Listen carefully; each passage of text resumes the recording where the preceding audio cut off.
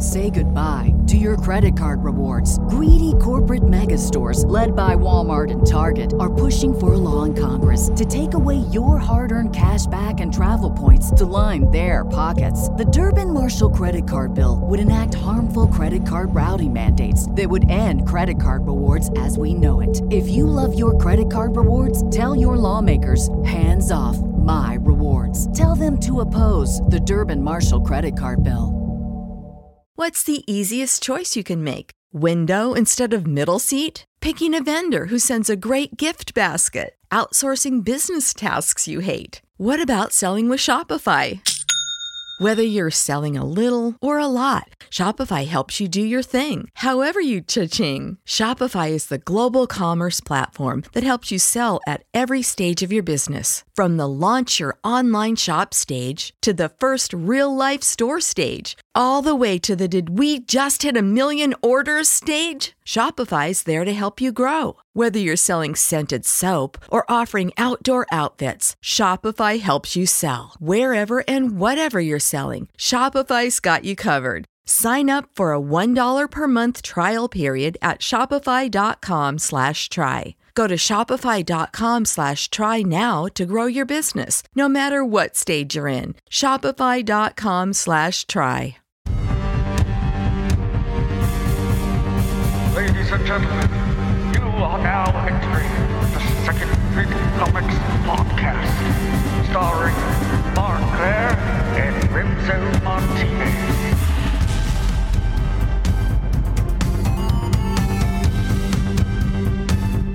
Welcome, true believers, and thank you for joining us on this journey into mystery known as the Second Print Comics Podcast. I'm your host today, Mark Claire, and I am joined by my co-host, Remso W. Martinez. Remso, what's up?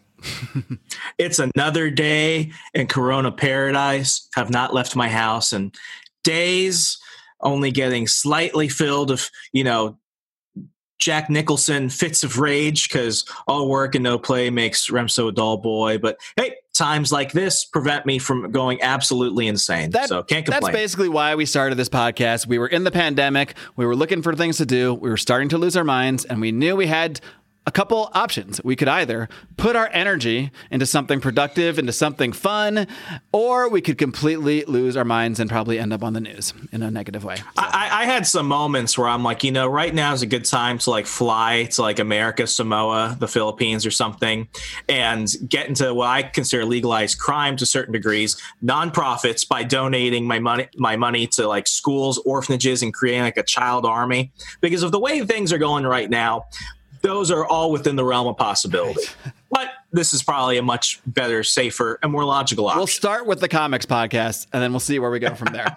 You never know where life's going to take you. But this is technically the inaugural edition, the very first episode of the Second Print Comics Podcast. And we can explain a little bit about what we're planning to do here. But we already did that in something called Episode 0, our Secret Origins episode. So if you have not heard if you have not heard that yet, I encourage you, wherever you're listening, whether it be Apple Podcasts, Stitcher Radio, Spotify, just tick back. It should be the last episode in your podcast feed before this one, Episode 0, Secret Origins, where you'll learn all about Remso and I's history with comic books, why we're so passionate about the medium, why we decided to start this show, and why we're going to be sort of exchanging producer duties by bringing up not just comic book storylines, sometimes characters, events, movies, specific issues, specific runs, whatever it may be.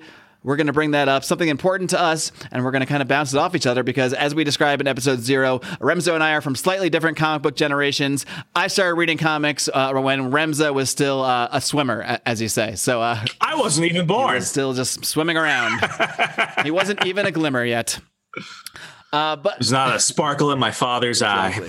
But today we're going to start with, I was really struggling with where to start because so many different comics influenced me, especially in the early 90s when I started getting into things. And I can't say that the book I chose on is necessarily, the storyline itself is not necessarily the most historic storyline or the storyline that affected me the most or anything like that. But it does represent, I think, sort of the birth of my comics fandom. And it really represents what was was going on at the time and a lot of what we would later see in the 90s in so many ways. And so what I decided to present was the initial volume of the second X-Men book, known simply as X-Men, called X-Men Volume 2, released in 1991 as the X-Men were just exploding in popularity. This is shortly before the animated series started. I do believe this series... It's about a year before that. Right. So I do believe this series, in many ways, launched the animated series, or it was definitely in development at the same time, because a lot of the characters that you're going to see in this book, in this initial X-Men run, are characters that weren't necessarily all of the classic X-Men characters. A lot of them, to me, I don't know if they were created specifically, with the idea of an animated series, but a lot of these became the characters that were more popular in the animated series itself, whether it's Gambit, Rogue, Jubilee, obviously Wolverine's been around forever, but those are the characters that really connected with me in the animated series, and you're going to see a lot of those same characters in this X-Men run here. But just to give a little bit of background, of course, the X-Men started in the 60s, and one of their classic writers was Chris Claremont, and he wrote the X-Men for years and years and years and years and years. And he did Dark Phoenix, he did right? He did the Dark Phoenix saga. I mean, just any classic X-Men story you can think of, he probably had his fingerprints on it in one way or another.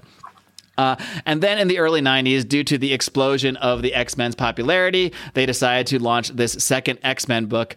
And this X-Men book was going to be helmed by Chris Claremont himself, so that was a big deal, bringing over the classic X-Men writer, as well as, I don't know if you can call him an up-and-comer at that point. He was already pretty huge. He had already been drawing the Uncanny X-Men for a while. That is, of course, Jim Lee, who is...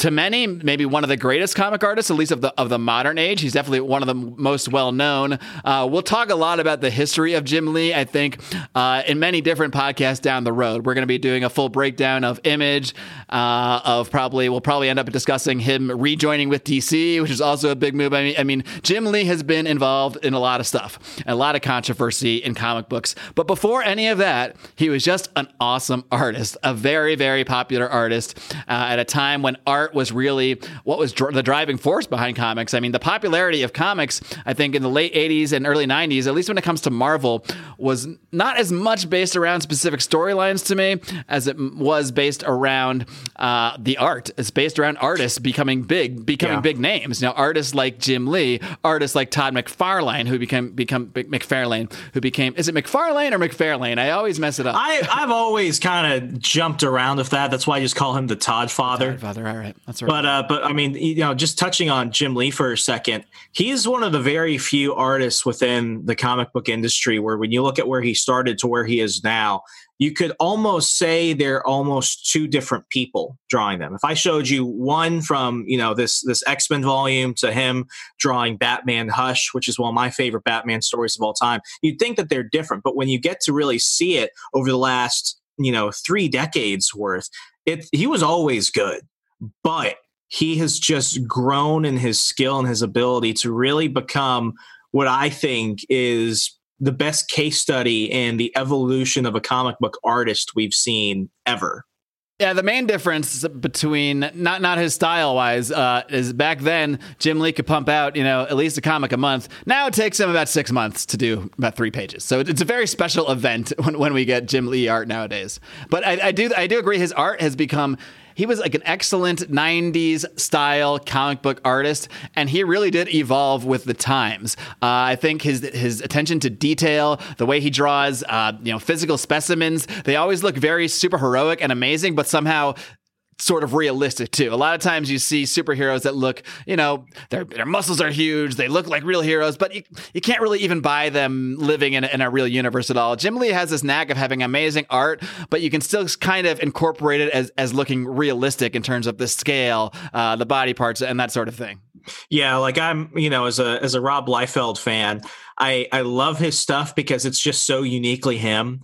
but I remember showing one of my parents like Liefeld's run on like Captain America Rebirth, and we all kind of remember that infamous Captain America portrait where he's just got like this barrel-sized chest and a small head, and his arms are like freaking tree trunks, and it's almost, I think they described it as vulgar. It was almost too much, but that was really the taste of the 90s. So here you have Jim Lee. He's trying to really catch up with what the fans want. They really want that gaudy violence and destruction, and women have just crazy proportions and everything else. But he did it in a way which, when you look back at it, you're like, I could read that in a comic book now. Exactly. Yep. So at this time, Jim Lee is very popular. The X-Men are very popular. So they decide to put everything behind this big push with X-Men, what they're calling just X-Men Volume 2, known as X-Men, while the original X-Men title just remained Uncanny X-Men, which had been called for years, I think, since like 1981 or something like that. Let's see. So this particular storyline, this is actually two stories in one that they combined into one big trade paperback. But just a little background on this itself. To this day, X-Men #1, and in many ways, this started. Many people blame the craze around Image for the eventual comic books bubble and the comics books crash. You can look back further to stuff like this, the speculative bubble, to stuff like this, the death of Superman, because this was the highest selling comic of all time. It still is the highest selling comic book of all time, X-Men Volume 2, #1. A big reason for that is, yes, of course, it was popular. They had Jim Lee. The X-Men were huge. Another reason is they had, I believe, 4 variant covers. And the covers are awesome. Now, unfortunately, I'm in Mexico here. I don't have my physical copies with me, but I do have this little, well, for people that see us on video, maybe I'll post that on Patreon. Heresy, absolute heresy. I know, I am a heretic. We will have an entire debate about digital versus physical. But at this moment in time, I am limited to the digital. But I mean, all 4 of these covers, they're really amazing. The last one has just Magneto, but when you see them all together, I think there's a fold out that actually came with the comic book themselves. But the idea, of course, is Marvel wants you to buy all 4 covers because this is the new big X-Men book. This is going to be historic, and you want to have all 4 covers to complete your set. So I think that was a big driver behind these sales. Of course, the popularity of the X-Men was a huge driver anyway. But between this fancy cover that really is amazing when you put it all together, between that and the popularity of the X-Men, having Jim Lee, it was really just the perfect mix to make this the #1 selling comic book of all time, and that number has not been surpassed to this date.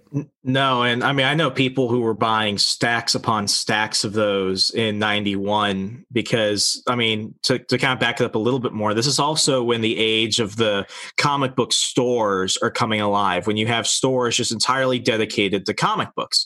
And with these covers, it really did freak people out in a positive way. But as you mentioned, this is going to have problems later on. I know a lot of people that were buying it because of the speculation market. We're going to see the same thing for Death of Superman. They're all going to buy. And I'm one of them. I still have the originals of these at home. Oh my gosh. I bought my issue 1 of this series in 2007 when I was getting really serious about actually collecting. And I've got the Cyclops and Wolverine cover. So that's the one I have. I think it was cover A. And I remember I bought this at a thrift store at Andrews Air Force Base, and they had a whole bunch of those. So what did I do, not knowing any better? I bought 7 copies of the same cover because they were only $1 each. And I'm like, this is insane. It's issue 1 of X-Men, and you're just selling them all for $1. What the hell? This guy has no idea what he's doing, what kind of gold he's giving away Later here. did I know it was basically like the Weimar Republic dollar at that point. They just printed so many of these, and now you could find them really anywhere. I know comic book stores where they will try and give those out for free if you want one of those copies. But it was insane. I don't think we've ever seen anything like that since. The problem with comic book collecting and tying it into speculation is that once there's the speculation on a new book, on a book that hasn't come out yet, everyone rushes to buy it, and that kind of reduces the entire point of like holding something for value, because when they print a bunch, there's a bunch of pre-orders, everyone gets it, well, it's not rare, so there's no value tied to it. Now, the first appearance of Spider-Man... Amazing Fantasy number 15. Amazing Fantasy 15. Okay. Amazing Fantasy number 15. That was, nobody had heard of Spider-Man yet. Amazing Fantasy was not like some huge selling book. That was the last issue of that series. They canceled it after that. Right. So this is not anything anybody had an eye on. Nobody knew Spider-Man would become this iconic hero. So to find a copy of that today, not only to find a copy, but to find one that somehow remained in good condition, because this is also before people saw comics as collectibles, saw comics as something to keep in pristine condition. So if you can actually find Amazing Fantasy 15 in pristine condition, now that is rare. It's not rare to find X-Men #1 or 10 versions of it at a flea market in rare condition. So, I mean, it really speaks to just what speculation is. Once you're actually speculating on a comic that's about to come out, you can almost guarantee that speculation is not going to pay off down the road. Other than just being a fan, and if you want to own the comic for your own memory, like I'm glad I own this comic, but I have no illusions that I'm going to get rich from it. Yeah, I mean, there was no part, and I'm not really one of those fans right now where I have to go out and collect all the variants. I know people that do that. They probably got more disposable income from me, but what I'll do is I will buy the cover I like most. So I have plenty of variant covers, but I will only have that cover of that issue. And what we're seeing right now with publishers starting to really kick back into gear, with Marvel really, trying to back up Diamond, and DC breaking up with the different publishers, is now everyone's trying to get back to what is a normal printing schedule. And one of the issues we're having right now, which I won't get too much into, is the fact that DC Comics has been really pushing a new character called Sucker Punch. They were promoting all of her appearances. She's supposed to be the Joker's new girlfriend, new henchman. And to a certain degree, I almost feel like it's kind of cheapened, because it's not how it's supposed to be. When the publishers are telling me who to get excited for, I'm almost taken back a little bit, because I feel like they just really want me to spend a lot of money and time on something that won't really pan out for better things later. I could be completely wrong, but because of stuff like this and knowing about this type of stuff, I'm very hesitant to really want to jump into the things the publishers want me to get, quote, excited about. Right. And this topic of speculation will come up. It will be a theme that will be reoccurring on this podcast, especially because, at least when it comes to most of my suggestions, most of my produced episodes, we're going to be looking at a lot of stuff from the 90s. And whether it's Maximum Carnage or the Clone Saga or Death of Superman or Nightfall or the creation of Image Comics, all of those events just added fuel to the fire of the speculation industry, and eventually to the downfall of the comic book industry in the late 90s. But that's a whole nother tale that we will break down in further detail one day down the road. But for now, I think we are ready to dive in to X-Men Mutant Genesis. I will just start going through these episodes. These are episodes that we're recording. Issues are what we're reading. I'm already going to get they know what we mean. They know what you mean. Yeah. Before I actually get into this, I want to just mention a couple ways that people can read along with us at home. Like, if you haven't read these books and you want to read them before you actually listen to us, you could just pause right now if you want. I'll even leave you a second. Pause. Actually, you're going to want to wait. It's gone. Now it's back. Find the issues. There are a number of ways right now. We live in a wonderful world. Obviously, it's wonderful if you can find the physical copies. That's nice. That's lovely. That feels good. You can smell the pages, whatever. And in terms of this book, we know there's millions and millions of copies out there, so it might not be that hard to find. I actually found a copy of this trade paperback. Like I said, I'm here in Mexico, in a supermarket in Cuernavaca, Mexico, in Spanish. There you go. I should have bought it, actually, just for the show, but I did not. But I do want to make people aware of some easy ways out there to find comic books, often for free. The number one way that I have found comic books to read for free is on Hoopla. If you go to hoopladigital.com, you download this app. You can download it to your phone, your iPad. You can use it on your computer, whatever. All you need is a library card, and it can be completely online. Like in LA, I got my library card online, and I never needed a physical card. I just got the number. Once you have that number, you go register with Hoopla, and you get access to so much comic books. It is insane. Almost everything I've read, a lot of it I already owned on Comixology or in something somewhere else, but almost everything I've read, or because I'm also doing research for you and trying to send you links to the stuff that I'm bringing up, I can find almost everything on Hoopla. So that is my number one resource. It's completely free. Another one, if you're an Amazon Prime member, Kindle has a lot of free comic books through Kindle. So if you want to search on your Kindle, the X-Men Mutant Genesis that I have here on my Kindle is actually through Kindle, through Amazon Prime. So that's another free method. Slightly more than free methods that will have a lot of these books are, of course, Marvel Unlimited, which I think is like $10 a month. But if you get it for a year, what is it, like $70 a month? It's incredibly cheap if you just go for the year membership, because you're going to end up reading way more than what you would otherwise. because you're putting the money into right? that. But yeah, I mean, when you told me about Hoopla, I thought it was too good to be true. Folks, it's too true to be good at this point. It is awesome. Right. Yeah, and we get no money from this. Hoopla doesn't even get money from this. I don't even know how it works, but it's awesome. So I think we're inclined to share it with people. But yeah, as far as paid services go, there's also Marvel Unlimited, DC Universe, which I think you are on DC Universe. I tried it for like a week for a free trial and just wasn't. Yeah, I mean, if you wanted to get into it for like the movies and the TV shows and stuff, it's still nice. They've got Doom Patrol and Harley Quinn and Titans, some of the original series, but those are all moving over to HBO Max. So if you want to read a ton of DC comics, and this is a subtle criticism, they're a bit more limited, but they've got a good comic selection. If you're wanting to really see the shows and stuff, I would say just wait and maybe just get HBO Max, because I think very soon all the new seasons are just going to be moved there anyway. So if you really want the comics, you're getting a good deal of that. It's almost on par with Marvel Unlimited. But if you're like, oh, well, I want the shows as well, I'd probably say go get Comixology or go get Hoopla and then just jump on HBO Max. You're going to get more bang for your buck that way. Yeah, and one thing I want to mention with Comixology, they also have a Comixology Unlimited. Not every single title is on there, but a lot of stuff is on there. I think that's $5.99 a month, which is pretty affordable considering the amount of content they have. They have a bunch of Marvel, DC, Image, I mean, all sorts of stuff.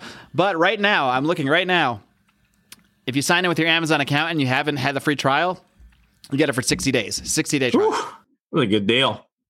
See, folks, we're hooking you up. Exactly. You just can't beat that. These are all ways you can find comics without getting us a dime. But if you do want to send us a dime, I don't want to fail to mention, we do have a Patreon. Some of you are hearing this right now on Patreon before the rest of the world, because we did something a little unique. We gathered some fans before the official launch, and we launched the show first on Patreon, first behind the paywall. We had episode 0 up there, episode 1 and 2 up there. Those episodes were all up there before you're listening right now, unless you're one of those patrons and you're just listening again on the main feed, which means you're awesome.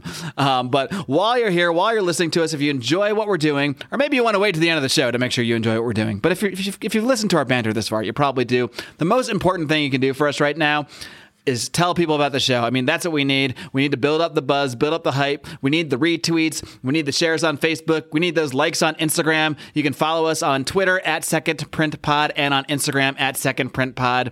And we also, of course, have the Second Print Comics Fan Zone, which is our private group on Facebook. We are capping that at 50 members for free because we want to let some people get in early. But once it hits 50, the only people allowed in are going to be our patrons over on Patreon. And we did a whole video breaking down all the different levels on Patreon, so I'm just going to refer you to that. If you want to learn more about what we're doing on Patreon, just head over to patreon.com/secondprintpod. I promise we are going to make it worth your while no matter what the level, because we are just putting our hearts and souls into this thing. That's the end of my pitches. You got anything else to pitch before we dive into this puppy? I think we covered everything. Let's just jump right in. So, starting off, X-Men Volume 1, Number 1. I'm just going to kind of go through my basic notes of the story, and you can chime in whenever you please. But the story starts out where mutants are hijacking a spacecraft of some kind. Magneto, we see Magneto, he intervenes, and he brings these people all onto Asteroid M. I think both the mutants and the spacecraft they were hijacking. These mutants have arrived because they want to pledge their allegiance to Magneto. A little backstory here. And I don't know the full backstory because I didn't read all these issues. This is just from my research. But for a long time before this storyline, Magneto sort of had a change in his character from, obviously, when the X-Men first started, he was the number one villain. He was their classic villain. He was, He literally named his team the Brotherhood of Evil Mutants. Right, not at all hiding what they are. He was the Yang to Professor X's Yin, or vice versa. I'm not sure which is which. But over the last several years, I think many years really prior to this, Magneto had kind of ridden the line between hero and anti-hero. At one point, he was actually a hero. He was the leader of the New Mutants, leading a team of young mutants. He was aligned with the X-Men. So this part of this storyline is sort of repositioning Magneto as an actual villain, but they do it in an interesting way. They don't do it he doesn't just suddenly snap and be evil again. They really put nuance into this character, and that's something that we'll see throughout the story. But these guys are led by this guy named Fabian Cortez. They're welcomed onto Asteroid M. You notice here, like I said, Magneto is not really being portrayed as a pure villain here. He's not just causing death and destruction. He's sort of just minding his own business when everybody shows up here. He had kind of exiled himself to Asteroid M, and this all just kind of happened to him. I mean, if these guys didn't all show up, none of this storyline might have even occurred. Yeah, I mean, I think what people need to remember is that unlike other villains, Magneto's whole gimmick was never, I'm going to just, take over the world. He's not a Doctor Doom level guy. And this is why Magneto often does not get along with other villains. Usually when you ever see him do a team up with another villain, mainly, a Doctor Doom or a Loki or whatever, anybody else, he usually ends up fighting them at the end because they are much more malicious than him. I've always seen him as more of like a Malcolm X character to Professor X's Martin Luther King. And with that, I mean, there's that subtle degree of nuance that you definitely see because X-Men has always been a very cultural and politically minded comic.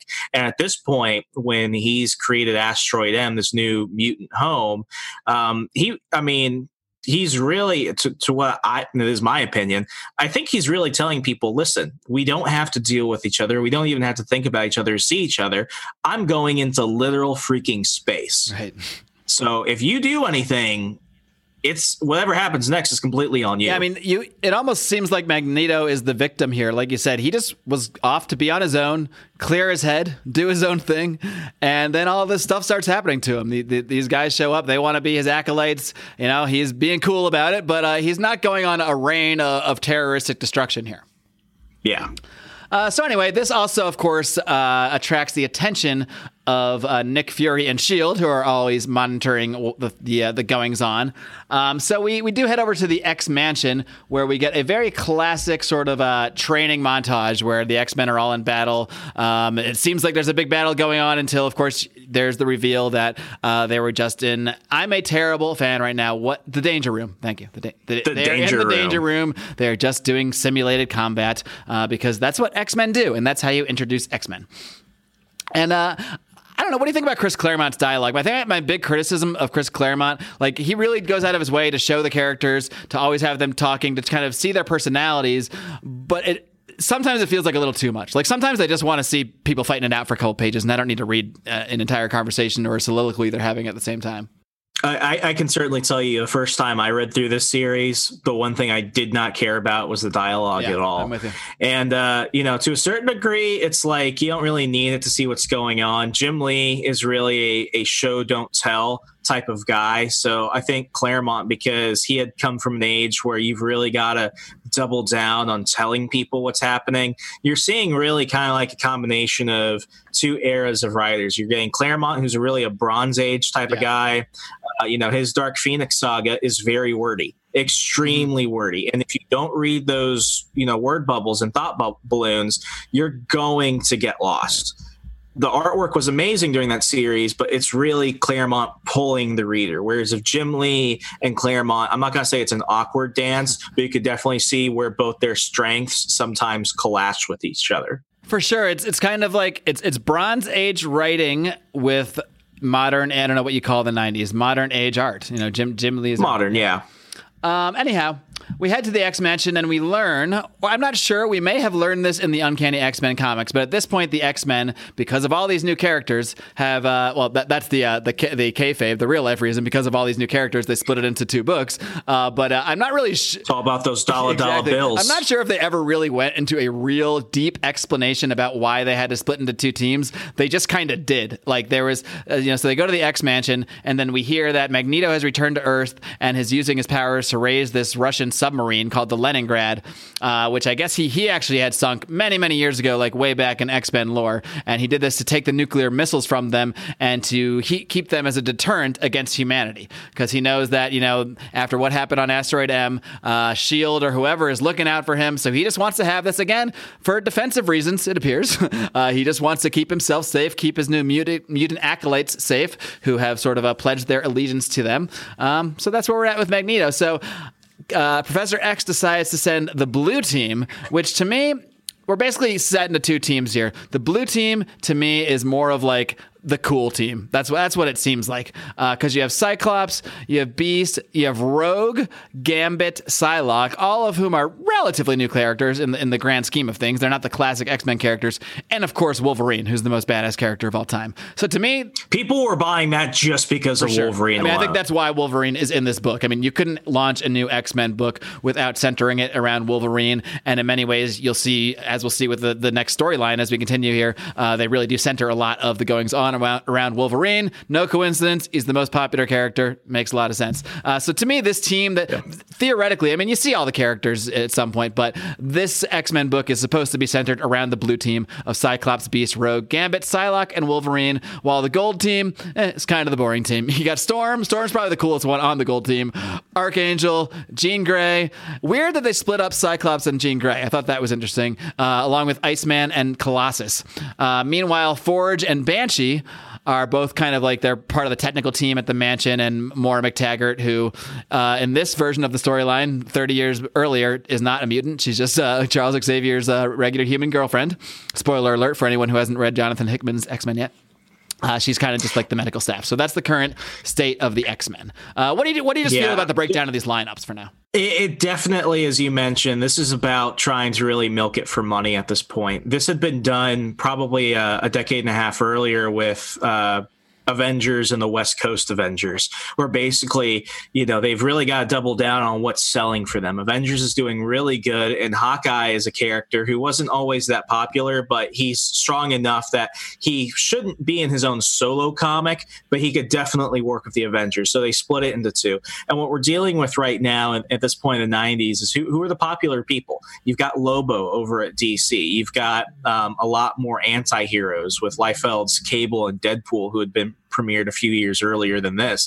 And, with Wolverine, everywhere he is, that stuff is selling. And, it's almost funny to think about it, but I mean, around this period, Spider-Man is not a best-selling comic. He won't be best-selling until really the rise of Venom, and that's really when McFarlane's jumping in with just his, single-titled Spider-Man. Then you have like Peter Parker, the Spectacular Spider-Man, the Amazing Spider-Man.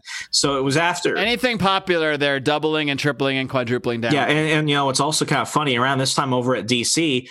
Batman's not selling well, and Superman's not selling well. So Marvel is really happy that, we've got this team of heroes that's always done well. It's doing better because of characters like Wolverine. We could totally split it up, and we'll be able to make all the X-Men fans happy, because all these titles are going to bounce off each other. So you're going to need both to understand what's going on to begin with. Exactly. And as we'll see later on in these storylines, it sometimes gets confusing, and sometimes it's like, shit, do I need to go read these other books to understand what's going on here? And I think that's somewhat part of the strategy. They want you to feel like you have to read all of these books because they're just trying to drive sales, and they know how much popularity there is behind the X-Men. Meanwhile, Batman's floundering, Superman's floundering. This would, of course, lead to DC to take some actions, which, again, teaser, we will be discussing in future episodes of this program. But for now, back to issue 1, just to wrap things up. They get word that Magneto has arrived and is raising this ship along with his new acolytes. So they send the blue team, which of course is the cool team, and that's the team this book is about. During the battle, Wolverine manages to injure Magneto, and Rogue is also shot down by a Russian plane because, of course, the Russians are there because there's their nuclear sub that's being raised. She coincidentally, I guess, when she gets hit by this plane, because of course Rogue has superpowers. To give the real backstory, Rogue actually has the powers, I believe, of Captain Marvel, because her mutant power is to touch other people and to take their power from them, and she did this with Captain Marvel at some point and basically gained all her superpowers. The kids these days call her Captain Marvel. For the true believers, she will always be Miss Marvel. Okay, Miss Marvel at the time. I was trying to be super feminist and let her be a captain already, but at the time, I guess she was Miss. I'll take the arrows. I'll take the slings and arrows. And then back on Genosha, I guess the acolytes of Magneto were in the neighborhood, so they're there. They meet up with her there. They ask her to join. She refuses, and then Magneto arrives, and he just declares that Asteroid M is a haven for all of mutant kind. That's why he's taken these missiles up, and he's going to go bring his acolytes, and anybody who wants to join him, it's welcome to come on up. So what do you think again of the portrayal of what Magneto is doing here? He has not really aggressively attacked anyone. He did take he did take the submarine, but he didn't hurt anybody by doing that. There was already a bunch of dead bodies on there. He originally did commit the crime of sinking that submarine many years ago, but hey, that's back in the past. But so far, again, he's not being portrayed as this evil, maniacal, take over the world, destroy all humanity kind of villain. I think this is really good storytelling on Claremont's end because he understands that, classic tried and true Stan Lee mindset. Every comic is somebody's first comic. So he understands, of course, you've got the legions of fans that have been reading this for years on years on years, but this is also going to be a really good opportunity to bring in new people. So when you do this, some fans might say, Magneto's regressing a little bit or he seems out of character from the last time they read him or saw him. But this is really good because you're getting really a fresh take with Magneto. You could read none of the X-Men series before this, none of the titles, nothing, and you will know enough about Magneto where if you're going to hang on with it, you'll see his progression really pay off from really this sympathetic rogue to really becoming the villain that is threatening the world, basically. Right, and I like that they never portray Magneto as this straightforward villain, especially this is great for both new and old fans. It's sort of a reintroduction to getting closer to the classic character, but doing so in a natural way, not just flipping a switch and saying, now I'm evil, and then it's a great introduction to the nuances of the character for newer fans that are just getting into these books for the first time. Moving on to episode 2, I keep calling them episodes. In my mind, everything is. I believe in you. I've been a podcaster for so long. Everything is an episode to me. But in issue 2, which by the way, for the cover price, just as I'm noting these, just so we can get some inflation lessons along the way, the cover price for X-Men number 2, it was obviously higher for number 1. I think it was like $3.95 because they had that special cover and it was a longer book. $1. $1 measly dollar. You could buy X-Men number 2. The same price you could buy X-Men number 1 for if you're Remzo at the swap meet many years later. It's that inflation, folks.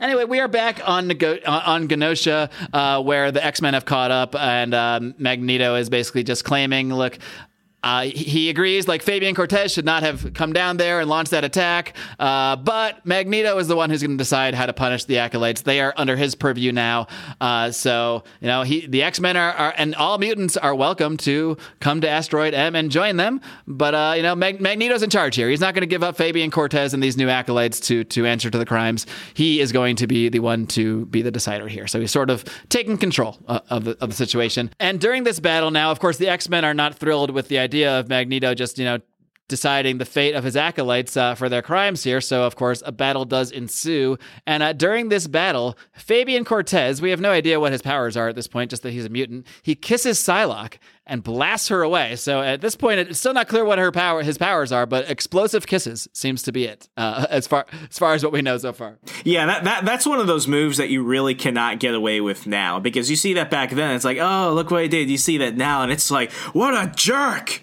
Oh my God, you see what he just did to her? Which I understand. That was pretty common in comics, actually. The more I think about it, would be like a male character just grabbing a female character and kissing them as some sort of power play, which just, in these current times, probably just isn't going to fly. Which, I mean, if you want them to hate the villain more, it certainly does that. I saw that and I'm like, wow, what a jerk, he just did that. But it's one of those things where you really go back and you're like, oh yeah, this is definitely a pre-2000s comic. Right. Well, he's a villain, so maybe it's okay for him, but just wait till we get to some of Gambit's antics later on.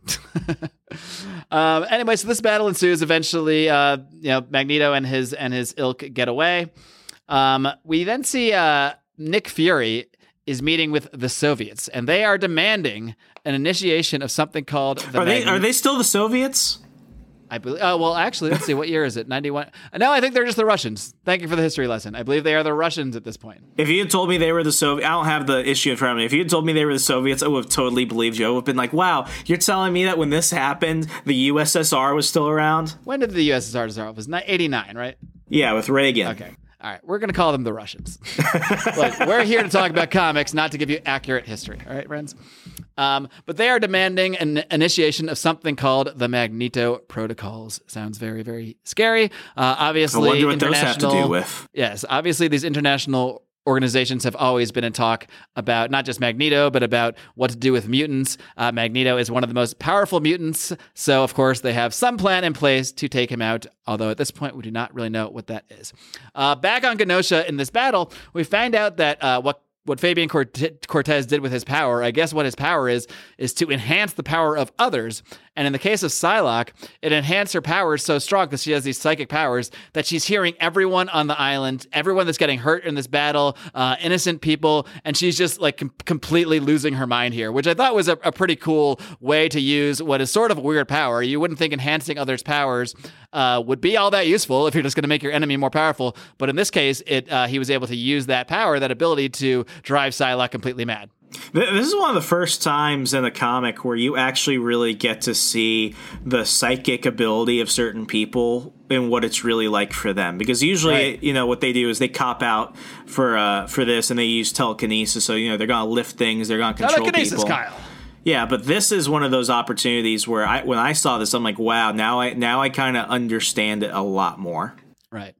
But during this battle, one thing that Fabian Cortez did not count on is that while it did drive Psylocke a bit nutty, it also made her psychic knife stronger and allowed her to use it to strike Magneto. He was holding Wolverine and Cyclops at the time, and he was trying to talk Rogue into trusting him and joining them. But then Psylocke was able to kind of overcome that insanity and use her psychic knife to strike at Magneto and release her friends. So at this time, a guy named Chrome, who is one of the acolytes, he basically just freezes everyone that's there, and Magneto just captures the X-Men. He scolds Fabian Cortez. So there's still some nuance here because Magneto's kind of just not thrilled that he's even in this situation. He was perfectly happy back on Asteroid M. He took these acolytes in. Fabian Cortez kind of goes rogue.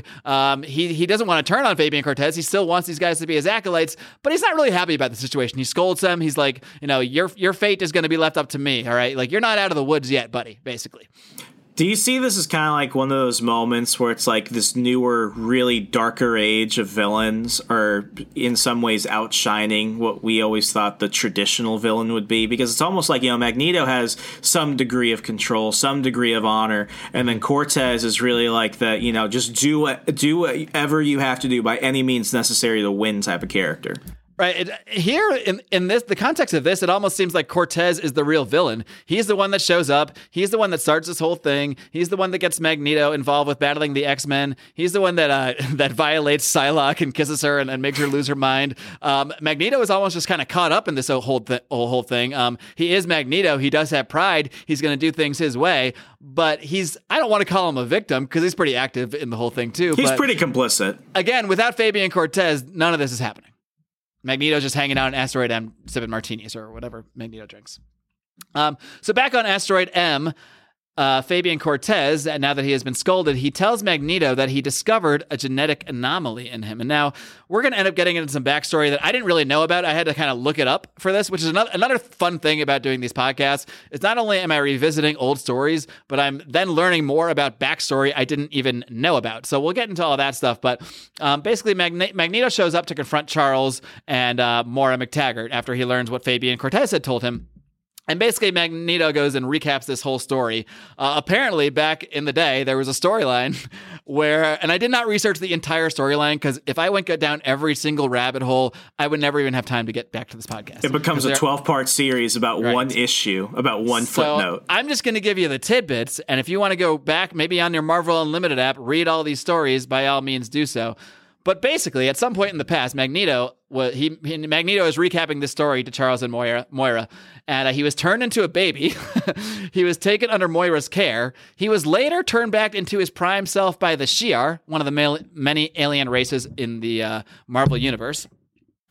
So that was basically the recap of everything that had led to Magneto. And then at that point, when he was reborn to his sort of prime self, is when he sort of became more of an ally of the X-Men, ended up leading the New Mutants, blah, blah, blah, blah, blah, blah, blah. And why does this happen, folks? Because comic books. Because comic books, exactly. When someone turns into a baby and then, this is not just a silly story. This will come back into the storyline later. I mean, it is pretty silly, but it will play out. So Magneto at this point is threatening Xavier's life, And basically, he uses the threat against Xavier to convince Moira to tell the truth about what she did to him under his care. Because I guess when he was that baby, when he was baby Magneto, Moira was the one taking care of him. And based on what Fabian Cortez has told him, she was tinkering with his DNA or his genetics somehow. So he is pressuring her, threatening Charles's life to get Moira to admit, what she had done. And finally, Moira reveals that she did tinker with Magneto's DNA as a baby to help him from going mad from his powers, because now he's a baby, but he's got these superpowers. And in her explanation, she had to do some tinkering of some kind to keep him sane, to keep him from going completely mad. Now, what the problem with this, of course, is that now Magneto is questioning all of these years in the past, prior to this comic, that he joined the X-Men, that he was on their side, that he led the New Mutants. Now he's thinking, was this even me? Did she tamper with me so much that I wasn't even being the true Magneto? So this is really messing with Magneto's mind. What did you think about this whole reveal about Moira admitting that she had tampered with Magneto back when he was baby Magneto? It's one of those moments where you kind of have to ask, do the villains ever have, how do I put this? Because I want to say this in the proper way. Once you're a villain and once you've done things, do you ever have such things as like civil rights, like a right to privacy, like a right that if you're ever turned into a baby, they won't mess with your DNA? Because I know some people seeing this, they're like, oh, well, Moira, what's the one argument? Well, Moira knows what he's going to grow up into. Therefore, she should go ahead and be able to do whatever she needs to do to make sure that if they're not just going to kill him at some point, they can at least figure out what makes him tick so they understand him more. And you've got other people that are like, well, he's a baby. He's a blank slate, so to speak. You should give him the benefit of the doubt and see how he's going to end up growing up. And obviously he doesn't grow up. He just gets zapped and he's back to adulthood and he knows everything. But it's one of those moments where it's like, maybe Magneto has a right to be ticked off. I mean, if it's true that she manipulated him to be a different person than he normally was, then I can't blame the guy. Again, you're seeing a lot of reasons for Magneto to not become a full villain necessarily, but there's logical motivations behind what he's doing. He's not just a maniac. Yeah, I'd be pissed off too. So, of course, because this is comic books, instead of trying to right the wrongs or what have you, Magneto proposes that, well, here's what you got to do, Moira. These X-Men that I just captured, you got to do the same thing with them. Do what you did to me. Just like you made me be more akin to Charles Xavier's way of thinking, I want you to brainwash the X-Men, use the same methods, and turn them into my point of view. So that's how this issue lays off, with this offer of Moira to basically use her methods to convert the X-Men to Magneto's point of view. We also get a little prologue here where something called Omega is stolen by the Russians and resurrected, I guess, by this Japanese gangster. I'm not sure if the resurrection was here. That might have come later, but this is just a prologue leading to a later story. He is stolen by the Russians and then by a Japanese gangster who they don't really introduce, but I do know is a guy named, I believe is Matsuo, and he's part of the Hand. He also has connections to Psylocke, and there's a lot of backstory with the X-Men with that stuff. So that's as far as I'm going to go with that right now. But it will come back soon. And then at the final scene, we go back to the X-Men, to the main story for this. The X-Men tell Charles Xavier on Asteroid M that they have joined Magneto, they have seen the light, and they have seen the way. And in the meantime, the Gold Team is preparing in the Danger Room to battle the X-Men, because when Nick Fury shows up and he tells them, because they figured out they know what's happened, they're kind of preparing a scenario where they have to use the Danger Room to try to prepare to battle their own X-Men, because they found out the X-Men have gone over to Magneto's side. At the same time, they have to battle Magneto and his acolytes, and they're kind of freaking out. Amidst all of this, Nick Fury shows up, and he tells them about a forthcoming attack on Asteroid M, about the Magneto protocols, which presumably would not only kill Magneto, they would kill all of their friends who are also there on Asteroid M. So that's how that issue ends off. Good old Nick Fury. If you can't beat him, nuke him. Or whatever. If you can't beat him, just destroy him. The more you go through comics, again, this is a theme that will come up often. Man, Nick Fury is a son of a bitch. He's not good nor bad necessarily. He's a much more nuanced character, but when he has a mission, he really much doesn't care who has to die for the mission, and we will explore that topic in a future episode. Yeah, and I mean, for the record, growing up, especially in situations like this, I never saw him as a good guy. Right. It's like when he comes, he's just making a situation worse. He's the government. Yeah. He is the government. What do you expect? Back to issue 3 at the end of this arc. The Gold team is now on their way. The boring team, as I call them, is on their way to Asteroid M. Somehow they're going to confront all the X-Men and Magneto and the Acolytes, but they have to do this because, the Magneto protocols are going to be initiated. If they don't get there first, everyone's going to die. So Magneto is kind of flipping out on Mora. They really betray Magneto as truly hurt by what she had done. Like he seems emotionally hurt by what happened, especially because he's questioning like his entire existence over the last whatever years it was that he was kind of coming more into Charles' view. I mean, think how exposed and vulnerable you must feel knowing that you were a baby and they literally could have done anything to you. Yeah, I mean, he's questioning his entire existence now. So again, there is some sympathy towards Magneto throughout this. Meanwhile, Mora realizes, because Magneto collapses while he's going on this whole rant against Mora and how upset he is, and he collapses. And Mora, because she's the scientist and knows everything, she realizes that it's Fabian Cortez, because Fabian Cortez has been doing these healing sessions with Magneto, because he was injured by Wolverine again in that first issue, and during these healing sessions, now Mora is realizing that Fabian Cortez is actually harming Magneto through these healing sessions and making him worse every time. So the reader, again, is learning that Fabian Cortez is kind of more of the villain here. He's manipulating the X-Men, but he's really manipulating Magneto behind the scenes at the same time. So again, a lot of nuance here with how we see Magneto. Back on Asteroid M, this is one thing that just annoyed me. It just felt too easy. Like the X-Men are there celebrating becoming Magneto's acolytes. Like whatever Moira did was so simple. It's like she just went in to these 5 X-Men and like put a chip in their brain, and suddenly they're all about Magneto. They're swimming in the pool. They're doing dives. They're about that evil brotherhood life. Yeah, they're living that evil bro life just like that. And to me, that just seemed it's comic books, so that's what it is. Things like that happen so often, like in the comics and in the cartoons. It's like, oh, this is for me, and I don't know if this is what kind of set the trend or whatever. But when I see this, it's like, oh, it's another brainwash story. Right. Okay, another brainwash story. Yeah. Exactly. We've had enough of those, and we will have many more of those down the line in comic books. But during this little party session, Rogue, something happens with Rogue, and she kind of seems confused for a moment, and because she uses her powers, is what happens. And I think maybe Gambit tried to hit on her as he often does, and she used her powers to like fly away. And then there was a moment where she kind of seems confused. And meanwhile, Wolverine exits abruptly, and Beast is just suspicious of all this thing because they're brainwashed, but they're still their same selves. You know what I mean? They can't tell that they're that brainwashed. It's like they have a degree of freedom, but they can't tell what the situation really is. Yeah. Their personalities have not changed. They have just sort of changed their view to be in line with Magneto based on this brainwashing, but they still are the same characters, basically. They're not suddenly just automatons who are evil. Yeah. So Wolverine goes and confronts Mora. She knows and knows that the X-Men are there. The X-Men Gold have showed up. The boring team. They enter the ship and they're attacked by their own friends, Team Blue and the Acolytes. And when that scene with Wolverine confronting Mora, at this point you still think Wolverine is brainwashed, it seems like he's threatening her. He's like, we're going to welcome your friends. He's a menacing Wolverine. In my mind, at this point, I'm thinking Wolverine's healing power has already healed the brainwashing, which is kind of fun that would make sense. Yeah. That's the way I took that scene, where it's meant to be menacing, but if you're thinking about it and you think about the scene where Wolverine kind of abruptly left before, I'm like, oh, so maybe his healing power is helping him with the brainwashing. Or maybe because his healing power... Anyway, we'll get to why they got unbrainwashed. He's gone through so much brain damage and everything. Yeah. Who knows? Yeah. So the X-Men Gold, they enter the ship and they're attacked by Team Blue and the Acolytes from all fronts.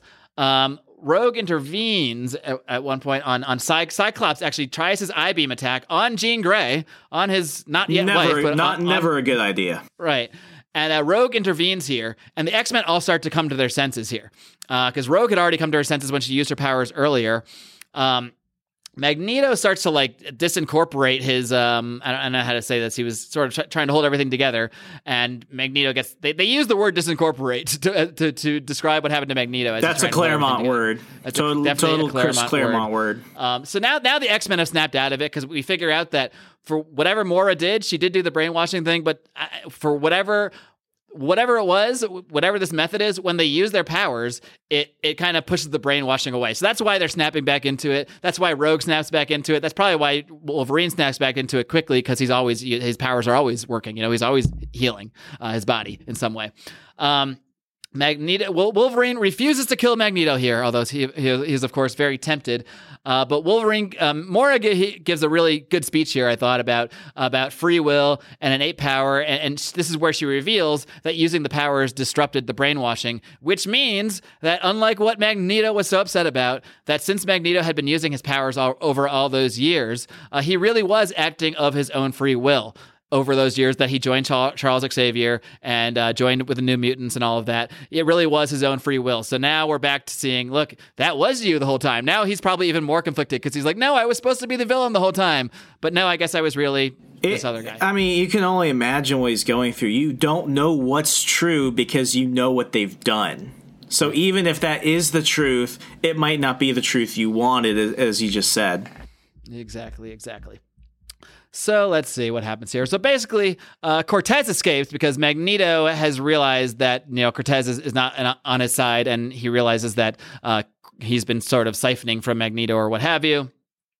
Cortez sets off this plasma gun and sets off all these missiles, but it's actually Magneto that ends up holding everything together. So he's like, look, I'm going to stay here. I got all these nuclear missiles. I got all this stuff going on. Only my power can hold it together. You don't want to attack me because then I won't be able to hold this stuff together, but I'll let you guys leave. So that's basically how it ends, somewhat heroically in an odd way for Magneto. He stays there with the acolytes. He gives a really good speech at the end of the storyline here where he talks about how Charles Xavier, he always imagines the Holocaust, and that's why he has a positive outlook on things. But Magneto was raised in a Nazi death camp. So that's why he sees it from his point of view, because what the horrors that Professor Xavier imagines happening to mutant kind, Magneto has already been through that. And it basically just sums up their two different viewpoints on the relationship between mutant kind and humans. So that is how that thing ends up, with basically Magneto staying behind with the rest of the acolytes, non-Fabian Cortez, because he had to get out of there. And he's sort of the hero. He did actually save everyone at the end of that day. This is definitely one of those moments where you really see the contrast between Professor X and Magneto, because Professor X is always trying to fight on the side of good. What if things don't go bad? We could still make a better future. And because Magneto, he's dealing with obviously a ton of trauma. It's not if things go bad, it's a matter of when things go bad. And I mean, this story right now, we see so many portions of it were used for the animated series. I know there was a story arc where they're on Asteroid M and Fabian Cortez is doing his whole diabolical thing to Magneto and the bunch. But I mean, this is really the Magneto that we see today. In many ways, this is the one that you're growing accustomed to in the X-Men films, especially when you see younger Magneto. What's the actor's name? Shoot. The new ones? Yeah, the German guy. You got me there. Yeah. Well, I'm folks, bad with actors. Send us, the new younger Magneto that we've seen in the recent films. And I think this is really the way he's supposed to be. This is why whenever we've seen him teaming up with other villains, Red Skull, who knows, it just doesn't seem right. And this is why when he teams up with the X-Men, it's never Michael Fassbender. Michael Fassbender. That's it. Yeah, it's like this is the Magneto that I think is the definitive Magneto. And Claremont did it in such a way that people have almost felt wrong diverting from this type of character. Not to say he still doesn't do evil things, but he does so with an actual reason for doing so. That at least makes some degree of sense. And we're going to go into the next storyline because it's all collected in this one trade paperback, X-Men Mutant Genesis, but really that first 3 issues is really the initial storyline. And I'm not going to spend as much time on the second storyline for a number of reasons. But at this point, something happens. Chris Claremont has issues with Marvel. and he ends up abrupt. I don't know how abrupt it was, but he left after issue 3. So now at this point, Scott Lobdell takes over, I believe, along with John Byrne, helping with the dialogue. So now I think they had a storyline laid out. They had laid out the seeds of the Omega Red storyline, but then Claremont took off. Now, he wasn't part of the Image Comics revolution or anything. He didn't leave to join them, which would happen like later in the next year. But from what I've read, he was supportive of the Image revolution and the Image people leaving, and I think he probably had some similar issues with Marvel Comics that they had, but I don't know much further about why exactly the split occurred at that time. Do you? I mean, this is a period where you've got a ton of people leaving, and you've got a ton of people leaving DC too. I mean, people need to realize this was an industry-wide issue, and Claremont, who had been with Marvel for like I'm pretty sure a decade at that point, like when you've got people like him leaving, that's noticeable. When you lose an inker or you're a creator on a smaller title or an artist, I mean, you're not really losing anything. You've got a ton of people that are willing to step up and take their place. But when you lose somebody like this, who was not only part of, some of the best X-Men stories, I mean, there's a guy who worked with Jim Shooter. Jim Shooter leaves about a year before Claremont leaves. Jim Shooter was one of the editors, one of the publishers at Marvel. And what happens with Jim Shooter during this whole, what we refer to as the Image Revolution, he starts Valiant, which wasn't named Valiant. It was the much something less heralded revolution. Yeah, but like this is a big problem. So the fact that they were able, looking on the brighter side, the fact that they were able to keep this continuity going with the stories and everything else just really shows that, you can't take down the X-Men that fast. It's going to keep going with or without you. Exactly. Yes. So now we move on to X-Men number 4. We still have Jim Lee on the art. And at the beginning of this issue, we are now going right into, as we discussed, we're going into a Wolverine storyline. He's the most popular character, and that's why he's on this book. So we're diving right in. It was teased, I believe, in issue 2 when they captured this thing from the Russians called Omega. We now find out that this is a character. I believe this is this character's debut from everything I have found out. Omega Red is resurrected, so he had existed before, but I don't believe in the comics. And he was resurrected, and his Japanese sponsor shows him a picture of Wolverine. Omega Red clearly recognizes Wolverine and looks like he has a grudge against him. Again, this guy is, I believe his name is Matsuo, and he is from the Hand, and he is tied into many, many X-Men things over the years. Then we go to a kind of a very silly fight. Like the X-Men get into a silly fight over using their powers in a basketball game.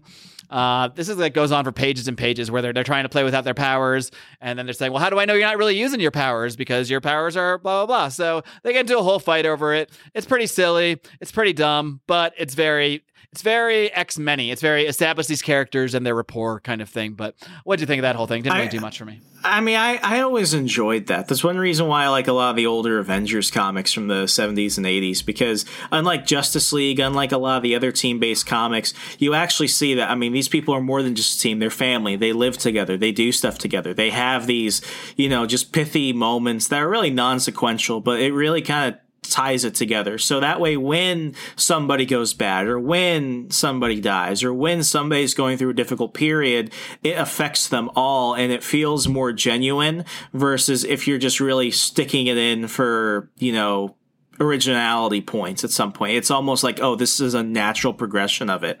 And I think that's why people love the X-Men so much, because they take these moments where you get to really see not just their mutant side, but really their more individual human side. I always like stuff like that. It always tugs at my heartstrings. All right. We then go on and we meet Andres and Andrea Strucker, who are known as Fenris. They are these twins known as Fenris. To me, they are very uninteresting, and they're basically diehard villains. Spoiler alert: they are completely irrelevant to the rest of the story. like they are there. They're the one we find out. They're the ones that hired Matsuo to activate Omega Red to go after Wolverine. We find out a little bit more why later, but ultimately they hardly do anything. And to me, their presence was pointless. I found no interest whatsoever in these characters. If it makes you feel better, they were never interesting. Well, that's good. That does make me feel better, actually. Meanwhile, back at the mansion, Gambit continues to attempt to sexually assault Rogue. This is an ongoing theme. He is always trying to get on Rogue, always trying to kiss her, always trying to touch her, and she's always pushing him away, not necessarily because she doesn't like him, because she does continue to flirt with him, but because her superpower, if you touch her skin, she's going to absorb his power. If he kisses her, he could kill her. But Gambit don't give a fuck because Gambit is horny and he doesn't care if he has to risk getting all his powers sucked away. He wants to get in on Rogue, so he's going to keep trying. He is the Pepe Le Pew of the X-Men. Right. He just we also see Wolverine make a basketball shot facing backwards as he walks off the court, which I thought was kind of funny. A kind of funny random moment to add in there. Yeah, this is okay. This is the one thing about Gambit I never liked, and I like him in all other mediums. I like him in the cartoons, the games, whatever. I don't like reading Gambit dialogue. Oh yeah, it's Gambit dialogue is harsh. It's just I don't like it. I get it. You're trying to make him sound Cajun and stuff, but it reads rough. Especially because I always hear it in that voice from the animated cartoon. Mon ami, chérie. I hate it. I'm with you. I theoretically love the character of Gambit, but cannot stand his dialogue. I don't like reading him. I don't like reading him. Full agreement there. At this point, Gambit and Rogue decide to go on a date. They are dressed very differently. Gambit is in a motorcycle and I think like a tank top, like a motorcycle jacket and a tank top. Meanwhile, Rogue is dressed like a Southern belle from like the 1840s. And then because they're the X-Men, Beast and Wolverine and Jubilee decide they're going to chaperone and they're going to follow them on this date because that's what adults do. They go and follow people. It's like dates. Fuller House X-Men edition. Yeah. Meanwhile, Moira is completely distraught. She really feels guilty over everything that happened with her brainwashing the X-Men, all that weird stuff that happened on Asteroid M. And so she decides to leave the mansion, which she reveals to Banshee, who I believe was she. I think they were married. At the time they were together. At the time, I know she was historically with Professor X, but I don't think they were at this point. So I think she was actually with Banshee at this point. Yeah. Blah, blah, blah. Omega Red. Then we go back to Omega Red. And he reveals himself to Wolverine. Wolverine attacks their convoy gets attacked. Their convoy as they're going out to sort of chaperone this date. Wolverine recognizes Omega Red as someone he calls Arcady. Do I have that right? I got to go back. Or is Arcady somebody else? It's Russian. It's Russian. That is him because he wasn't always that. Because he was not Omega Red at the time. Yeah, they knew each other. Yeah, not a spoiler, but he was not a mutant. Right. Okay. So she's taken off. So, and in the meantime, there's this whole accident on the side of the road where this battle's going on. But Moira is so distraught. The driver's like, "Oh, should we stop and help these people?" But she's so upset, and she won't even let this driver stop and help. And she's like, "No, just get me out of here." So what a bitch Moira is. After all the shit she did, she's brainwashing the X-Men, brainwashing Baby Magneto, even though she didn't really brainwash him, and now she can't even look at the side of the road to whatever tragedy is occurring here because she's so damn selfish. She just has to get herself out of there. Yeah, not to get into a tangent, but she was also a pretty terrible mother.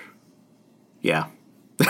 So we move on to X-Men number 5. My first note here is that Cerebro is mutant Big Brother, and it's very creepy. Like they go into this whole thing about how Cerebro tracks mutants all over the globe, and they had suddenly detected a mutant 5 miles away, which they shouldn't have been able to detect. Like they should have detected it earlier. So there's something strange going on. They're freaked out because if a mutant was getting close, they should have known a lot earlier than 5 miles away. But it's really creepy, this whole Cerebro thing, that they can just latch in, find any mutant anywhere at any time. The one interesting thing about this, though, and it's in this issue where they really kind of rewrite the rules for how Cerebro works, and they still apply today, even though it's not in like the giant room that you're gonna see in the Bryan Singer X-Men movies. Prior to this, Cerebro was only like a helmet. It was only something to amplify his powers. Now you're really getting the new rules for how Cerebro works. It can connect with other mutants. It can track them. It can tell the difference between that and humans. This is the Cerebro we're going to know for all continuity changes, retcons, what have you. This is basically the same Cerebro we have today. One other note is that Psylocke looks hot. This is where Jim Lee starts to get me with his art. I'll just leave it at that. I'm a nearly 40-year-old man. I should not have some of these thoughts. There's a reason why we still buy it. But the man can draw the female body. Let's just put it that way. So the X-Men, that alert sets them off, so they go out to meet up with the other X-Men as they escape from these bad guys that attack them. And they find Wolverine's mask, which he was not wearing before because he was just going out on the town as Logan. So they think that is a little weird. Then there's this battle between Omega Red and Logan, which lasts for they say it lasts for almost 8 hours, as Matsuo and this scientist guy, who I think I find out his name later, but I didn't know at the time I was taking the notes. They're watching on this monitor, and they decide to call off the attack before Omega Red is able to kill Logan. But it's clear that Logan is outmatched here. But they're sort of just playing with him at this point. Yeah, because what we're going to learn in just a page or two is that they really just want to mess with him. Right.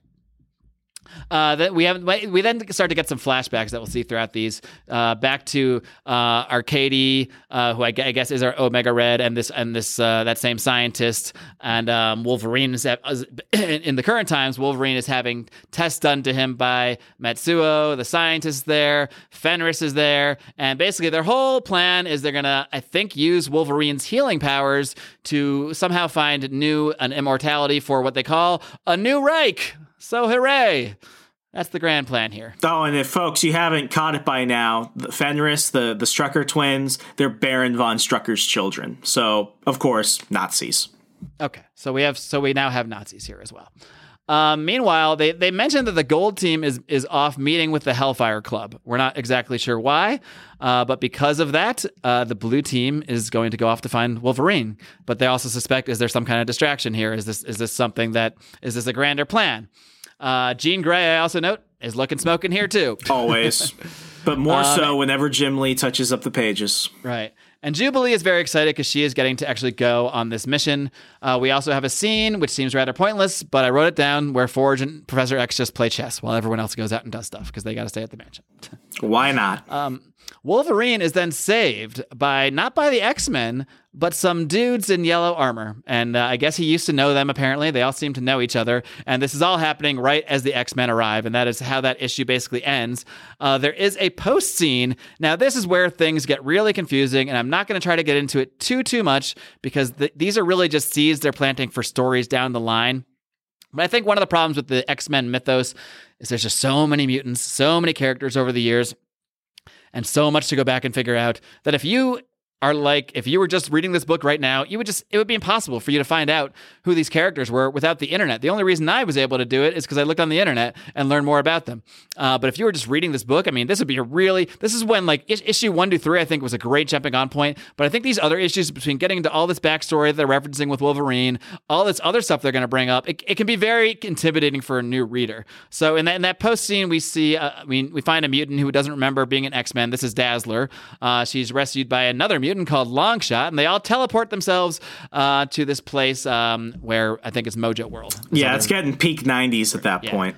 Which is just, I'm not going to do a 30-minute treatise on Mojo and what Mojo World is, because it doesn't really become that relevant to this story, but these are just seeds they're planting out there. But if I'm a new fan and I'm seeing all these characters, they're not even really saying who each other are, I would be starting to get very, very confused at this point. So while issue 1 through 3 was a very good entry level, I think it's starting to get away from that very quickly.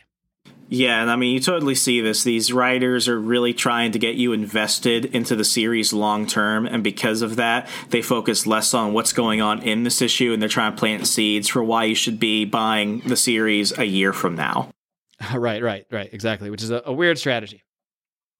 We then go to issue number 6, and who shows up but our good friend Sabretooth, Wolverine's old enemy from back in the day. He is there to track down Wolverine, who is now being helped by these yellow armored guys who they just resuscitated Wolverine with a bunch of drugs. So they have come, and meanwhile the X-Men are battling Omega Red. So while the X-Men are there to try to save Wolverine, it's actually these yellow armored guys who apparently had a past with Wolverine back in the day, as well as with Sabretooth. They're there to rescue him for some other reason. We also go back to another flashback, or not another flashback, but another side story where we have Longshot and Dazzler, this other chick Lila that's with them. They show up to have this conflict with Mojo. They get led away by a weird monkey creature. They join up with some rebellion that they don't remember. Dazzler's completely confused, but she still decides to kiss Longshot, this guy she doesn't remember knowing. Guys, don't put too much thought into this stuff because I didn't. It doesn't pay off. It doesn't pay off. Unless you're going to read the next 50 issues of X-Men, this is never going to pay off. So I'm just going to include this in stuff that's confusing and stuff that, to me, we're already getting away from welcoming new readers at this point, because I'm starting to get so confused at this point, and I'm a longtime X-Men fan, and I'm getting confused. Anyway, during this battle, the battle, back with Omega Red and everything, Psylocke comes under control of this some sort of previously implanted hypnotic suggestion by Magneto, and they do this thing that they always do. They actually reference an old episode again. I'm doing it again. An old issue. I think they said it was back in Uncanny X-Men. I wrote down 25, but I feel like I left off a number because that seems way too long. This is what ticks me off, though. Like, this is what ticks me off. And this is like a soap opera motif. Oh, I have amnesia. Remind me who I am. Oh, right. We have this memory that was taken out or something else. And they do this a lot with Wolverine. It's like, I get it, but it's used so often for so many different characters. If you just stuck it with Wolverine, that's part of him. That's part of who he really is in the 90s when you get really a lot of the great Wolverine X-Men stories. Right. But when they keep doing this over and over and over again, and this happens all the freaking time, it's just one of those things where it's like, okay, this just feels like they got lazy. Yeah, here it is. It must have happened. It says it must have happened. There's an asterisk. It must have happened in Uncanny X-Men number 256. Maybe. So if you want to go back, not. maybe we're not even committing to whether it did. So if you want to go back to Uncanny 256 and see if a hypnotic suggestion was implanted in Psylocke by Matsuo at that time, be my guest, my friends, because we're willing to go far for you, but we're not willing to go that far. If you were, we've already talked about it. This is not helping new readers. Even as somebody who is a committed series, fan for a lot of these things, I hate it when they do that. Even with stuff now, I almost refuse to go back. I prefer just give me a one-sentence explanation. Don't send me to some issue from 4 years ago. Now when I was going to track that thing down, especially in the 90s where you had to go to a comic book store or a comic convention to track it down. At least now I guess you could go buy it on Comixology or read it on Marvel Unlimited. But still, don't make me go read multiple issues in the middle of this other already confusing issue. It feels like a cash grab. Uncanny 256 is going to lead me to Uncanny 191. Yep. And, it's never going to stop. It feels like a cash grab. That's what makes it worse. Yeah. So just give me a sentence recap. I'm okay with it. I'll believe you that it happened earlier. Okay. You don't need to prove it to me. Anyway, we now learn more through more flashbacks. By the way, so Psylocke is now under control of Matsuo because of this previously implanted suggestion. So now Psylocke is on the team of, the anti-X-Men team. Because comics. Because comics. We'll use that phrase a lot. We find out that Logan's saviors / captors, it's still not quite, they're kind of working together, but it's still not quite sure the relationship here. They worked with him in the CIA along with Sabretooth. I wrote CIA, but I feel like this would have been in the Canadian program. No, but they did say the CIA. They did do stuff with, he works for everybody. This was an international thing. So it had Sabretooth, it had Wolverine, had this other guy whose name I will find later in my notes. Maverick. Yes. Yeah. This is the introduction of Maverick. Right. So these guys all worked on some mission at some point back in the day for the CIA. Logan doesn't really even remember him. He just kind of knows he did. I think I remember you, but I have really no idea why, because this would have been before Logan's memory was completely wiped. So Maverick is his name, and he thinks that Logan has the key to this C synthesizer stuff. And this C synthesizer stuff, I guess, is something that gives people powers. They do another flashback to the CIA days and a battle with Sabretooth, at which point, I spoiled this already, but Sabretooth shows up with some chick in a suit called Birdie. And she does not matter at all. There's a funny line in here when she doesn't matter at all when he shows up, and this guy, what is the guy's name? Cornelius, is that the professor? Dr. Cornelius, yeah. Dr. Cornelius. He just says, this just keeps getting more and more complicated. And all I thought was, Dr. Cornelius, you know me so well. You really do understand me. This is getting more and more complicated. Unlike the first 3 issues, the first arc, which is very straightforward, made a lot of sense.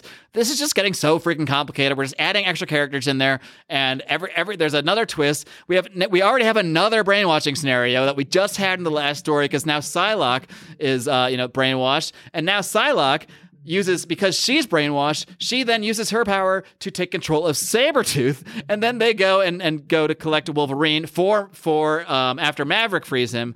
It takes like 30 seconds for them to overpower everything. So now Psylocke and Sabretooth are collecting Wolverine back from Maverick because they are working with Matsuo through Psylocke's mental suggestion from earlier, and that is what is going on right now. And here you have the plot for Inception. Yes. And apparently this whole thing is because they're trying to get this C synthesizer stuff, and Omega Red needs that to live and to get stronger. And in the meantime, Matsuo says, all right, while we're waiting, why don't you just kill one of the X-Men? You can kill whoever you want. And we also learned at this point this group that's forming is calling themselves the Upstarts. There's one issue left of this. What do you think of this storyline so far compared to the first storyline? I hate it. It's everything the first 3 Claremont issues are not.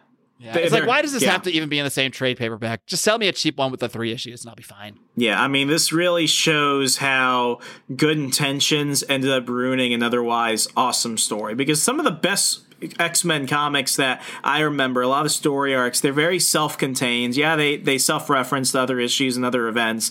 But my thing is this, of course you want to give a payoff for people that are reading it, but if I can't pick it up and at least understand not more than half of what's going on, at least more than half, I don't think that's very demanding of much.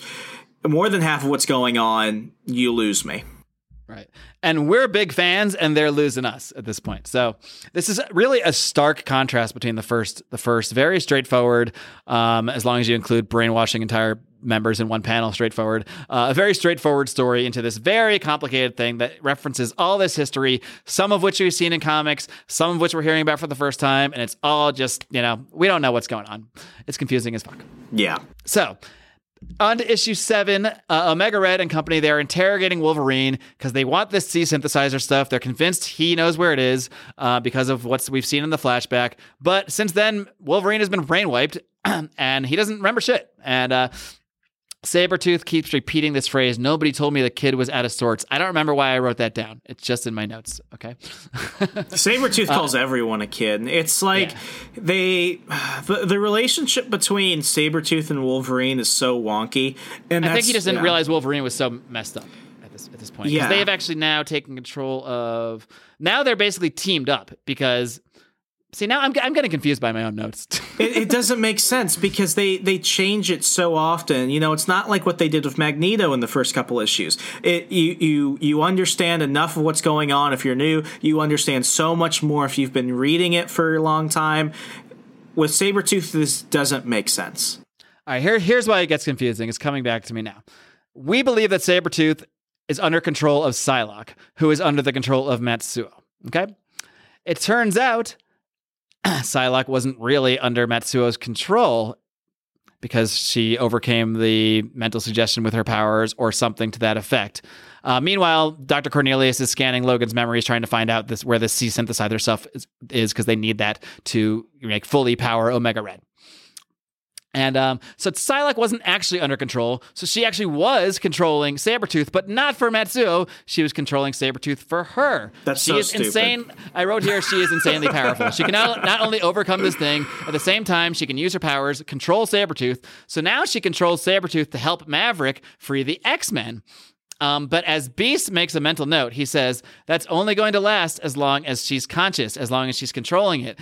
Oh, a little bit of foreshadowing there. Great timing, because just as he says this, Matsuo knocks out Sabretooth, and not Sabretooth, knocks out Psylocke, and because as Beast just conveniently let us know she's going to lose control if she becomes unconscious, now Sabretooth regains control, and he attacks Maverick, because now he's back on Team Matsuo, which he was originally there for.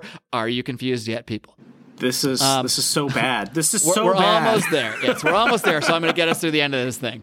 All right. Eventually, the X-Men and Maverick escape, and Maverick thinks to himself, and they thank him. They're like, "Oh, thanks for your help, Maverick. I'm glad we could all become friends and work together." But we have a little thought balloon from Maverick where he says, "Well, they wouldn't be so appreciative if they knew why I was really here." Dun dun dun. Whatever that means. And unfortunately, before we get to the very end, we do have to quickly go back to Mojo World for some reason, where we find out this rebellion was put down, and Dazzler's thinking to herself, "Man, maybe we need to go get an army of the X-Men." So they're alluding to some story where man, if we could almost take out Mojo in this weird Mojo World with just the few of us in this bandied together rebellion, which we never saw in the pages of this comic book, by the way. They just reference it. They said maybe we should go get an army of X-Men. So I guess in the future, in issues that we're probably not going to read, there's some battle where they get the X-Men and go back to Mojo World. But we don't care about that because this whole thing is stupid. Meanwhile, as our prologue, Matsuo and company are robbing a grave to get this C synthesizer, because apparently Say that 3 times fast. Robbing a grave for the C synthesizer. C synthesizer. Man, they could have not come up with a worse name. So they robbed this grave, believing they're going to find the C synthesizer in it, because I guess Wolverine had killed someone, and they thought it was with that person in the grave. That was what was in Wolverine's memory, but it was a trick. It was either an implanted memory or something like that, because Wolverine is waiting there for them, along with Maverick. So Wolverine is there. Wolverine and Maverick fend these guys off. They're like, gotcha, suckers. And then Wolverine still doesn't really remember who Maverick was, but he has like some vague memory. He knows he's not shooting at him, so it's good he knows enough. he's not shooting at him, and he's helped him the other time. So he's like, Maverick, I don't know how I really know you, but something tells me this belongs to you. So you he seem like Maverick. a good guy. You seem like a decent kid, Mav. So he tosses him the C synthesizer, and that's the end.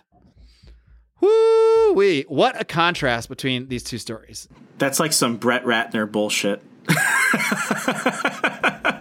For real. So this is almost like a tale of two stories. I don't even know if they can be fairly graded together. They have separate writing teams.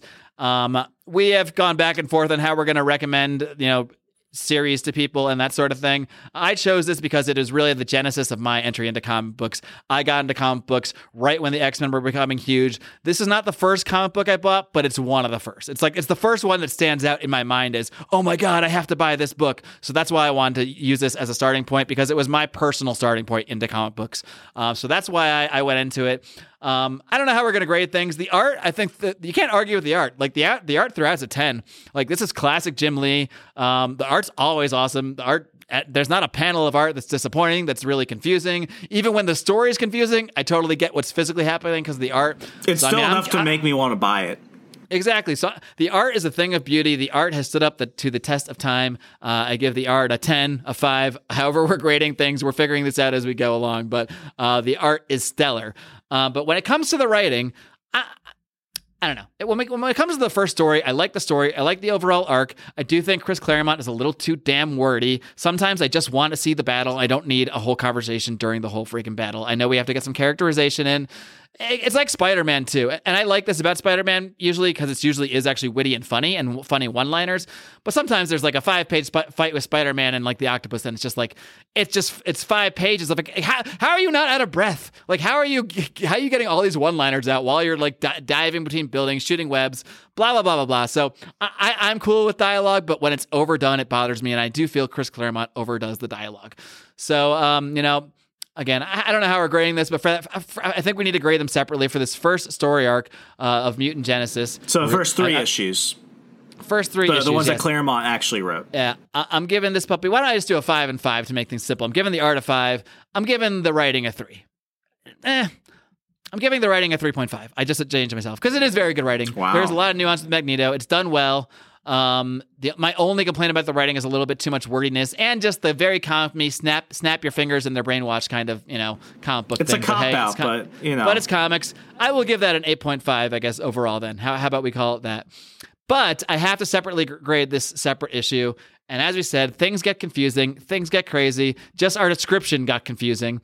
About who's controlling who. Psylocke's being controlled, but she's really controlling Sabretooth, but she's actually not being controlled, so she is controlling Sabretooth for a good reason.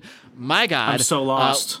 We didn't need half these characters in this. This could have just been a simple story about Omega Red and learning about Wolverine's past, but instead we had to include all these characters like Fenris and Dr. Cornelius and Maverick, and then go into this weird stuff with Dazzler and Mojo World, and it's just all so unnecessary. Like there's the potential for a good Wolverine story here, but we didn't get it. We just got a confusing mess. So for this one, I'm still going to give the art a 5. I mean, I can't argue with the art. Jim Lee is at so his prime. consistent, and it makes it worth spending the money, even though the story makes it readable. Doesn't keep like it the there. art's why. I mean, the Psylocke in a bikini makes this thing readable. I hate to say it, but it's true. Again, I'm giving the art to the second story a 5, but the story, this is. I don't want to be too harsh here. This is garbage, though. I'm giving it a 2. Oh wow, we're okay. I'm giving the story a 2. We're having Should I be nicer? Should I say 2.5? I don't know, because I'm doing this on the fly. I didn't grade this ahead of time. My goal is I don't want to grade things till I've talked about them with you, because I feel like that's when I really get to understand, what I'm really thinking. It's one thing to take notes and have thoughts in my mind, but when I talk them out, I can get a better idea. I'll be generous to Scott Lobdell. I'll give him a 2.5, which gives the whole thing a 7.5, which still seems freaking high for this very bad story in the second half. The entire thing, if I had to recommend the graphic novel, I'm just going to give it a 7. I'm going to give it a 7 that's fair. Overall recommendation. Okay. Because the art is stellar throughout. The art is completely stellar. It's historic. The first story is very good and a great introduction to the X-Men and Magneto. And if you're not familiar with the X-Men, I would say that issue 1 to 3 is a pretty good introduction to the overall X-Men characters, all the characters that were big in the 90s, to Magneto. Just stop at issue 4. Don't read issue 4 and beyond. Just there's no point. Unless you really want to get into the entire run and you want to learn more about Dazzler and Mojo World and Maverick and Spetsuo, maybe you do. Maybe you're that kind of freak, but I'm not. So I'm not going to recommend that. But I do highly recommend, I will give the official second print recommendation at least to X-Men number 1 through 3. I definitely want to recommend reading those. Yeah. Remzo, your thoughts? I'm going to go ahead and split up like you. It's just too unfair to put Claremont's first couple issues in with what we're seeing from Lobdell later. But 5 out of 5 for art. This is the Jim Lee that we're gonna fall in love with for decades to come. And this is really him pushing the limits in terms of action and in terms of those still shots, in terms of making the background, making a whole world out of the page. He does not miss a beat with any of this. So 5 out of 5 up front. For the story, I'm gonna probably be a bit more generous because of the nostalgia factor.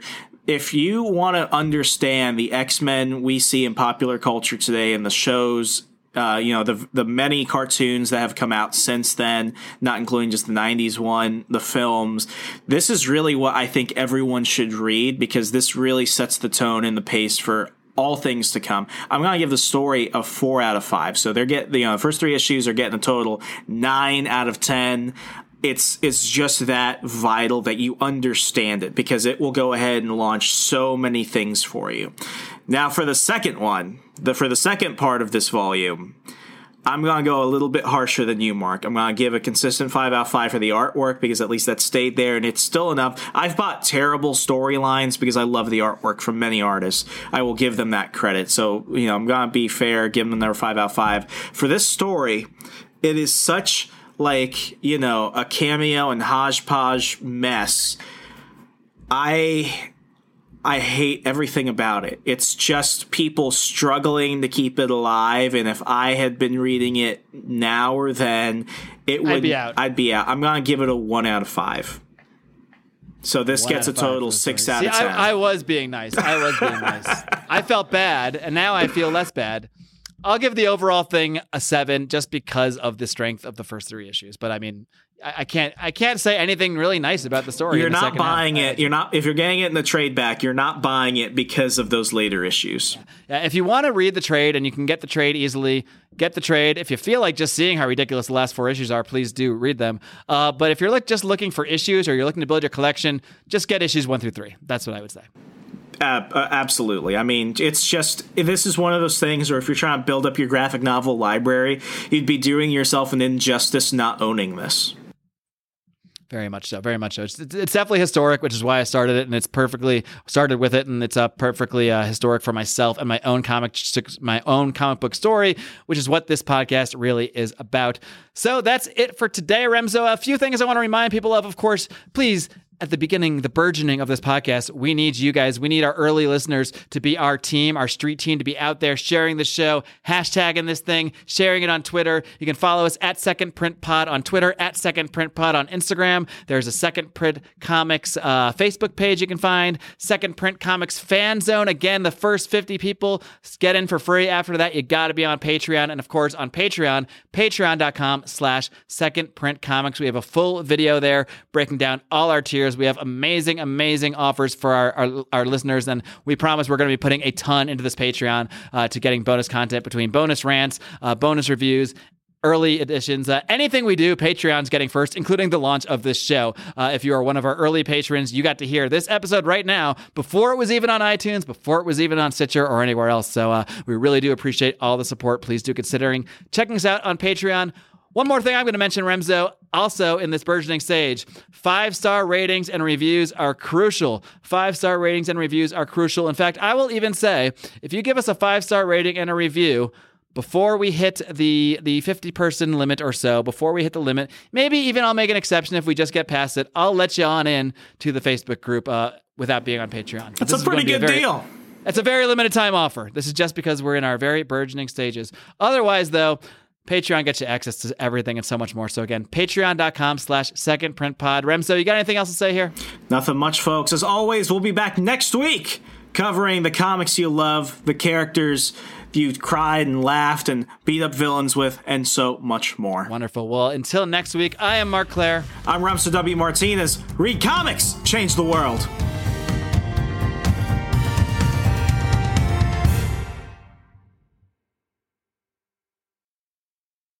Say goodbye to your credit card rewards. Greedy corporate mega stores, led by Walmart and Target, are pushing for a law in Congress to take away your hard-earned cash back and travel points to line their pockets. The Durbin-Marshall credit card bill would enact harmful credit card routing mandates that would end credit card rewards as we know it. If you love your credit card rewards, tell your lawmakers, hands off my rewards. Tell them to oppose the Durbin-Marshall credit card bill.